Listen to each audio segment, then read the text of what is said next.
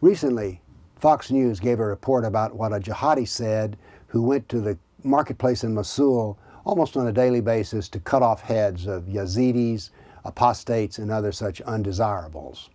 And he said it was just like killing chickens, no big deal. And the reporter was horrified at this. Well, I wonder with the reporter, if he'd have read the Quran, would have been horrified at what Allah says. Koran 25:44, talking about Kafirs. Do you think that most of them hear or understand? They're just like animals. No, they're worse than animals. So Allah thinks that perhaps these people getting their heads cut off are worse than animals. Maybe they're chickens.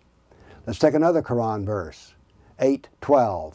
Then your Lord spoke to his angels and said, I will be with you. Give strength to the believers. I will send terror into the Kafirs' hearts. Cut off their heads and even the tips of their fingers. So when the jihadi's in the marketplace cutting off heads, he's doing what Allah wants. No wonder he doesn't feel bad about it, and no wonder he feels good about it. Now, let's go to the Quran and see what it has to say about Kafirs.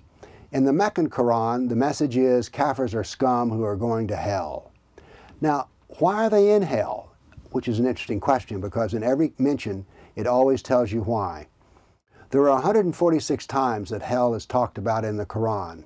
Only 9 of these references are for moral failings: greed, murder, lack of charity, love of worldly success. The other 137 accounts of why people are in hell are they didn't believe that Mohammed was the prophet of Allah. So 94% of the references are against people who simply do not agree with Mohammed. So killing chickens is fighting in Allah's cause. Now, I was raised in the South, and we use the term chicken for something else, a coward. And we see other chickens here in Tennessee. The religious leaders here in Tennessee, do they condemn killing of Christians overseas? No. They like to get together with interfaith dialogues and stand up and have their pictures taken by someone who has a hijab on while they smile sweetly. They're cowards. They're chickens. But the religious leaders aren't the only chickens. We have chickens in the universities who refuse to tell the truth of the history of Islam and the doctrine of Islam.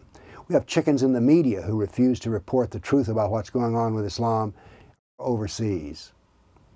So we need to oppose the chicken killers, and we need to oppose the doctrine of killing chickens. And we must also condemn the chickens who are apologists who say that they love Islam and that there is no evil in it.